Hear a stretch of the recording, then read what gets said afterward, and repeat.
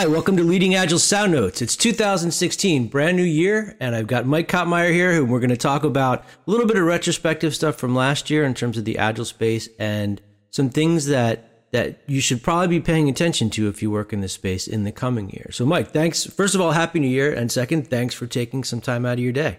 Happy New Year, Dave. And thanks for having me, man. I appreciate talking to you as always. Cool. So let's just start with the Agile space in general. Are there things that you are kind of keying in on right now that you think are sort of kind of in the forefront of your mind? These are things I'm trying to pay attention to, things I'm trying to find, things I'm digging in on. Yeah, well, so for anybody who's been kind of following our conversations over the last couple months, the thing that I am most focused on and have been for a while, and I'm sure will be for the future, is what are the processes and approaches, mechanisms, whatever, for actually adopting Agile in large enterprises? What are the processes of change? I think that for a large part, the thought leadership within our communities has been focused on really what the end state looks like. What is the process? And so when you look at SAFe, or you look at large scale Scrum, or you look at disciplined Agile delivery, or Scrum and XP, right? Or Kanban, right? A lot of it is about what does it look like when we're done? Maybe Kanban a little bit. Because it's all about outcomes, yeah, right? It's all kind of about the outcome. What does the process look like when it's done? But, it's like we've been doing this at Leading Agile for 6 years, and I was doing it a couple years before that for version 1 and a couple years before that in companies.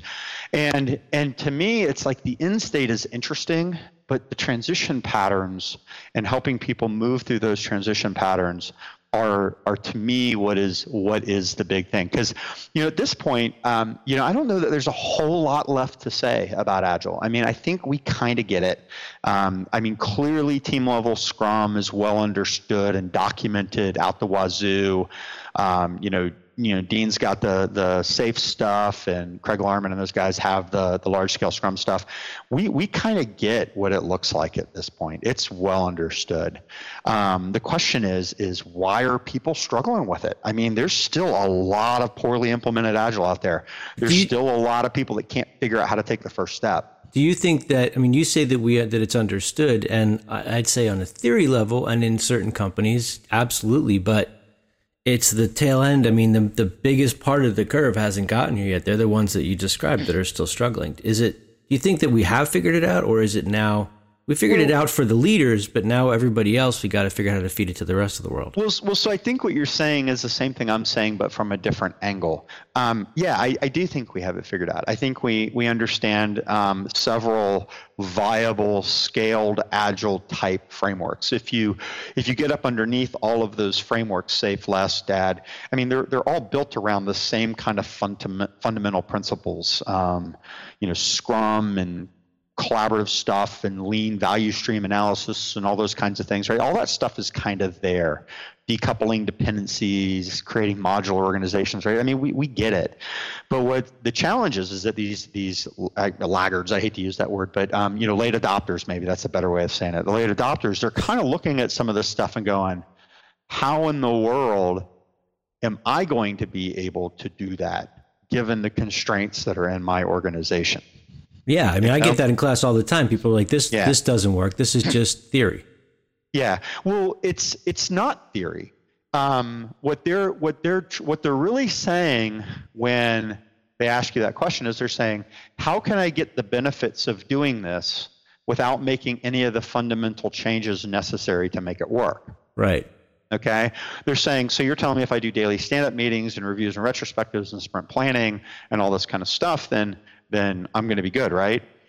But they're sitting there looking at it and going, well, there's no way that those things are going to fix the problems that I have, because they've got governance problems, and they've got legacy architecture problems, and they don't have enough test automation, and they've got crushing dependencies across the enterprise and command and control leadership, and on and on and on and on and on.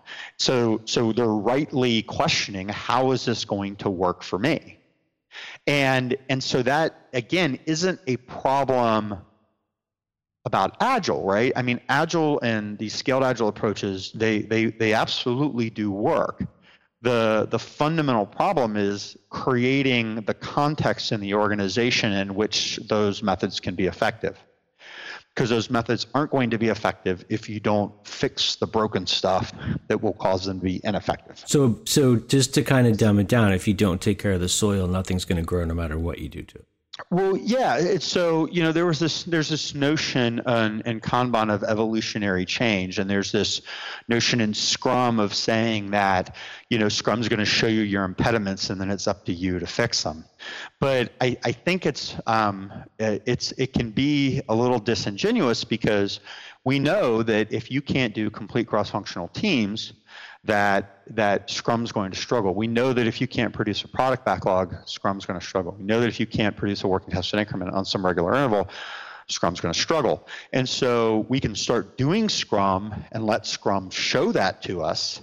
But if there's no organizational will to fix those things, then Scrum's not going to solve it. And they're not going to go, oh, well, Scrum's showing you this function, let's go fix it. They're going to say, well, Scrum's showing us this function, Scrum must be broken, so therefore Scrum doesn't work. But yeah, I think the assumption, people think if I show you the problem, you're going to say, oh yeah, let's do that. Let's do something about that. But most of the people look at it and go, yeah, whatever. I'm still making money. I'm still feeding my family, so who cares? Yeah, so generally what we do is we've been very selective kind of in our sales process and how we structure things, and we put a ton of time and energy into talking to folks before they engage with us to say, look, here's Agile, here's kind of how it works, and this is how team-based Scrum works, and this is how Lean Kanban works, and this is how all these different things work, and this is how SAFe works, and LESS works, and DAD works, and all these different things. And then we say, but most organizations have these impediments to doing these kinds of things. And if you leave these impediments in place, then Scrum and all these methods are going to fail. So you kind of need to be committed to resolving some of the issues and implementing some of these patterns before you start. I think what we're seeing a lot is that there's a lot of people that buy into the promise of Agile. They want the benefits of Agile. They start doing the Agile things. But then when they're faced with fixing the stuff that Agile demands us to fix, they are not able to get the organizational support to do that. So one of the things I think that comes into my mind when I think about stuff like SAFe and LESS and DAD is I really like that they're the beginning of the answer to how do we deal with this stuff at the enterprise. And they've done it, like Dean's done an amazing job with the diagram and explaining all that stuff and visualizing it for people so they can see the promise of it. But there is a lot of complexity there. And like you mentioned, when you actually put this stuff into play, a lot of other things get gummed up that maybe those systems or those processes aren't really addressing, like how do we cope with the change and the cultural change and the value system change and all the other stuff. It seems to me almost like they're the first part of an answer that hasn't been finished yet. Well, yeah. So using SAFe as an example, I mean, this is an oversimplification, but one of the things I think that SAFe relies on is it relies on that you can have a team that encapsulates a value stream, and that value stream is 100, 150 people, something like that. But what about when the SAFe team has external dependencies? How do you coordinate and manage those?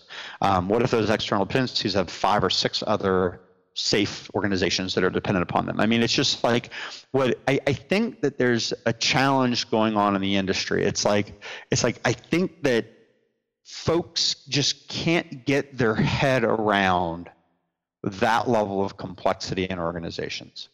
And so because the system doesn't make sense to them, because the system is too complex, they just say, fine, I'm just going to influence what I can influence and try to do my job the best I can do. And they end up locally optimizing on whatever their job function is. The systems in a lot of these large organizations are fundamentally broken. And at the end of the day, we have to simplify the systems. We have to refactor these organizational architectures. The thing that, we've talked about this probably on every podcast that we've done together, Dave, but it's like I talk about teams, backlogs, and working tested software. It's just an extreme simplifying pattern. I think the whole notion of self-organization in Scrum isn't about getting 600 people to try to self-organize into some coherent whole, but to have people that can self-organize within a unit of 6 to 8 people that are focused on a business problem that can be solved by 6 to 8 people. And then there's process flows and system elements that happen, outside of that smaller context. But again, if people I just think by nature, I mean, we have families, we have kids, we've got bills, we got all these different things, we have complexities in our personal lives. And, there's a small subset of folks that I think that want to come in and tackle large organizational issues. I think just so many people just kind of want to show up and they want their job to make sense. They want to be aligned to value. They want to be able to operate within a rational system. And I think a big part of the challenge in large organizations is that the systems just aren't rational. So people locally optimize. So do you think, I would say there's probably a fatigue that comes from change as well as they're evolving, but do you think that is something that you just mentioned a bunch of things that all kind of point to a lack of stabilization for the average worker? Like stuff's evolving, stuff's changing. We're seeing things. I'm constantly having to adapt. Organizations are thrashing around a lot. It's like they don't have an operational model that fundamentally works, and so waterfall was kind of the operational model du jour, and it kind of works for folks because there's a ton of time to kind of figure out the requirements, and so you can kind of say, well, I'm figuring out requirements now, and then I'm doing technical architecture. Somebody else has that, and then somebody else is building it, right? And there's this facade of that it's very systematic, but it's slow, right? And the speed of the game and industry is changing so fast, and it's just hard to get people to show up and to align to that. And so it's like, where does this agile stuff go in 2016, 2017 and beyond? And I just think a big part of it has to be, it's like, how do we impact the systems of delivery in these large organizations? So I'm going to just say this stuff and see what happens. So I guess when I think about agile, it seems to me like it's been maturing a bit. Like when it first kind of came together, it was like this awesome, amazing, new, insightful thing. Like light shined into the room and a brand new way of working, and people found the way, right? And now, and it started to get to the point where it was like, oh, and look at these deeper things that we can do, and we can really, it's like a kid. Like you have an infant, oh, it's such a pretty child, and then, oh my gosh, the smartest 5-year-old in their class, and now it's like Agile's like a 12-year-old that you're looking at them like, yeah, you're kind of dumpy and weird. Like, when's the next thing going to happen? Like, I feel like there's going to be a leap, but we're in that awkward stage. Like, Agile's got acne and we don't know what to do with it now. Gosh, man. Yeah. Dave, we could it's like, you can just like fork this in like 9 different directions. So we'll just kind of see where it goes. I think that there's the metaphor I've used, and I don't know if we've talked about this before, but it's almost like I look at Agile a little bit of like punk music. Okay, so think about like to the early days of punk. You have the Sex Pistols. We're wandering into very dangerous. Well, no, just bear with me here, right? And it's edgy and it's newer. Think about like the early days of rock and roll, right? Yeah. And then at some point in time, somebody realizes there's a market for it, and it becomes homogenized and commoditized, and it becomes corporate, and it becomes scaled. And then, you end up with Blink-182 and Green Day, right? Oh, fine you bands. Just skipped right over New Wave completely. Okay. Well, yeah. I mean, it's just like there's this, yeah. So whatever it is, right? However you want to take it. I mean, you could use, I've used the analogy using like, I live in Georgia, right? So there's, you could use country, there's this kind of raw, edgy country. And then there's the, Martina McBride kind of country, not picking on her. She's a fine artist too. But, there's just this corporate kind of homogenized, right? I mean, if you read anything about Nashville, it's a music factory. Right. I mean, and that's what they do. And so I think to some degree what we're seeing is a tension, because as Agile's grown up and it's become more mainstream, it's being adopted by corporate entities, and they need a different packaging and a different flavor. And to some degree, it's kind of lost its edge. And so our community is a little bit to use a Dennis Stevens word, bifurcated, and we've got kind of the corporate homogenized kinds of flavors of Agile, maybe around safe or maybe less in disciplined Agile delivery, and then you've got a subculture within the agile community that's like really focused on like no estimates and complexity and hyper self-organization and using open space to kind of manage software organization and things that I think are kind of extreme. And so I think that there's a bit of an identity crisis going on right now. And again, I think that the truth is always going to be in the middle some. It's like we can't homogenize Agile to the point where it loses its soul, right? And it just becomes the latest, the Six Sigma or whatever, thing that, becomes rejected because so many people do it poorly. But at the same time, it can't be total anarchy either. And it can't be, we can't, just have people, I don't know, right? Can't have a revolt within companies. But somewhere there's some group of people in their garage started some new kind of punk band that's going to be the new thing. Yeah, but you know what? I mean, at the end of the day, okay, so let's see how far we can extend these metaphors, Dave. So at the end of the day, though, music's music. And, up underneath, whether it be new punk, old punk, new wave, whatever, right? There's melodies that resonate with people, and there's chord structures, and there's phrasing, and there's just certain things that, to a large extent, are relatively universal. A lot of, as you look at different types of rock and roll and even jazz and country, I mean, the structures are fundamentally the same.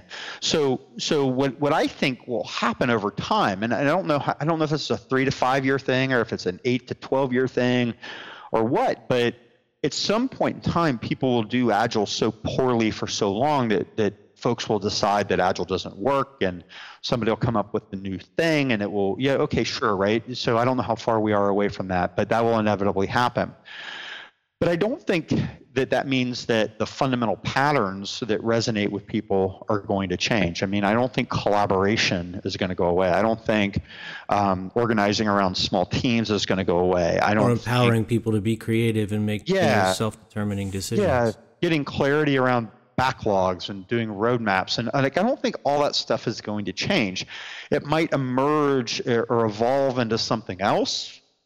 But I suspect that all the fundamental patterns will still be there, even if we're not using the same words to describe them.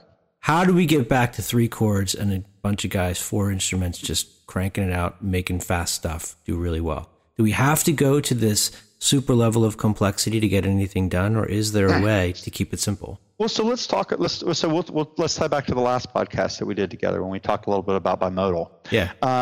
What's interesting about what Gartner is saying about bimodal is that I think Gartner's given up on the idea that some of these companies are going to change to being agile, and that there will be parts of certain legacy organizations that are just going to be in kind of ops mode for a while. Yeah.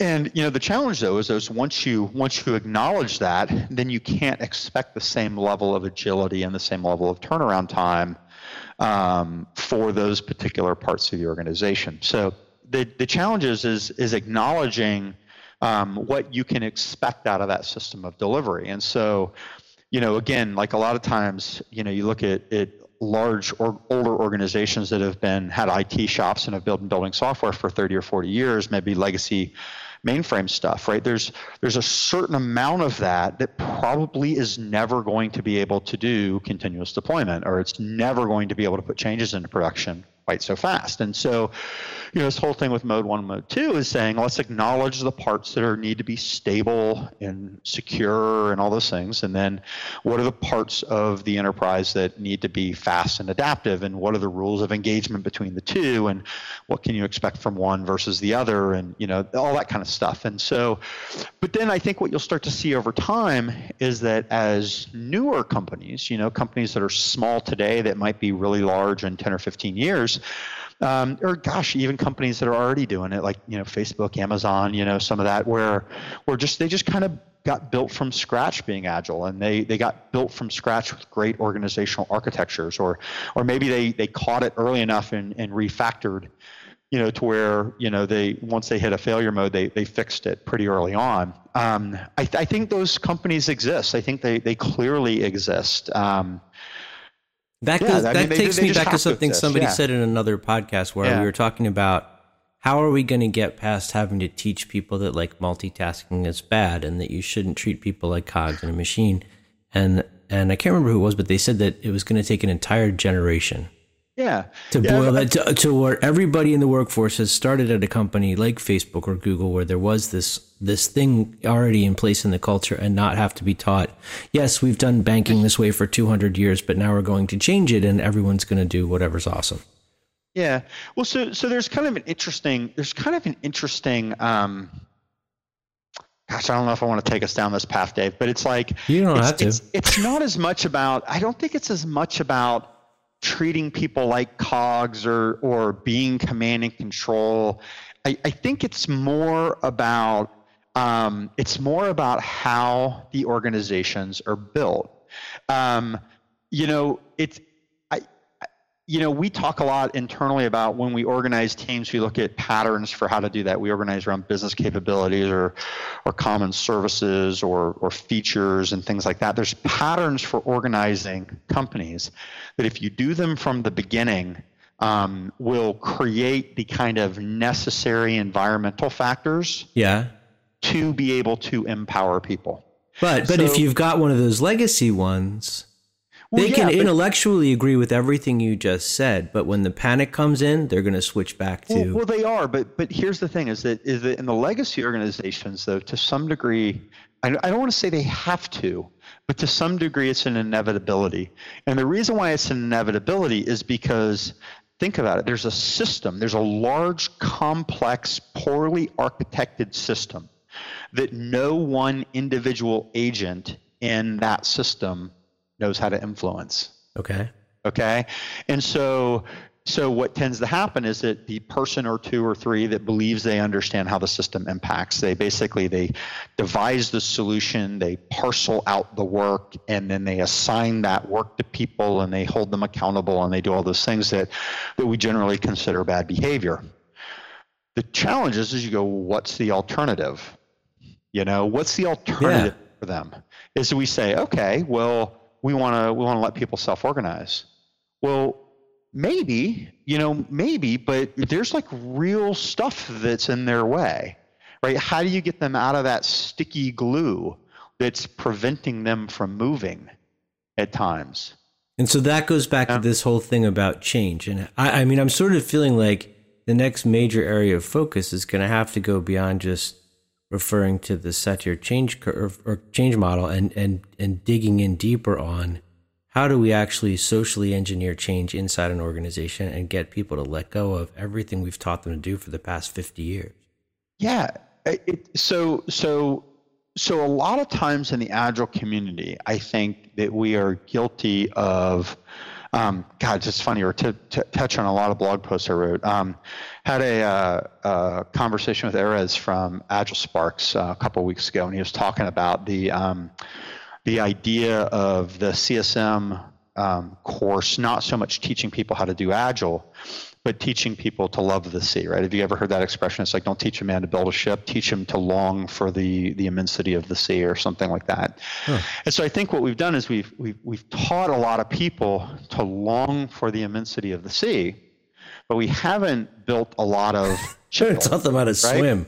It's time, right? You can't just get excited and go, oh, okay, I'm going to get in my little canoe and try to cross the Atlantic, right? I mean, there's stuff. So it's like, so I think there's this belief a lot of times that if we just teach people to love the sea, they'll just rush off and start building boats, right?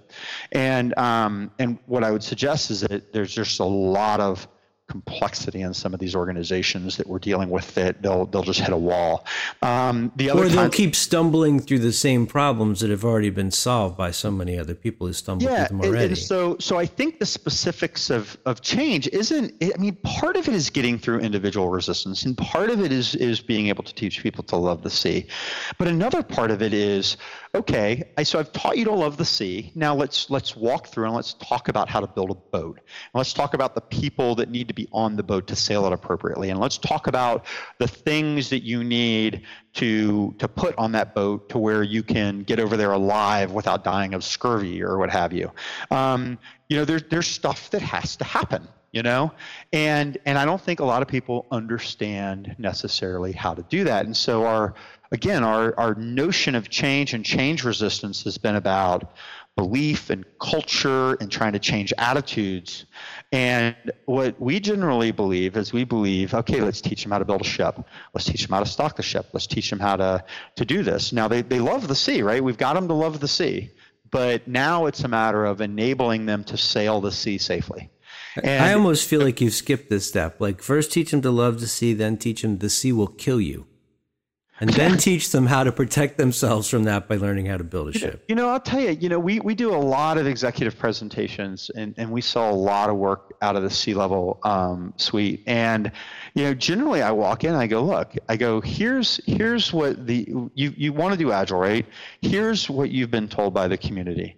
And let me tell you why I think that doesn't necessarily work. And then let me tell you what I do think works. And I go, boom, boom, boom, boom, boom, right? Walk through. This is how you build informed teams. This is how you start to sort through backlogs and decision making and economic trade-offs. And this is what you need to measure. And this is what you need to do this. And here's going to be the organizational barriers, from a people perspective and from a culture perspective and from a technology and architecture perspective. And this is what's going to happen. We want to be able to help people through the process and help people understand what are the things. And this isn't like just get started and you'll figure it out as you go. I mean, you can anticipate 80 to 90% of the stuff that is going to get in your way before you start. If you're willing to acknowledge that you don't know everything. Absolutely, right? Absolutely. Yeah. Cool.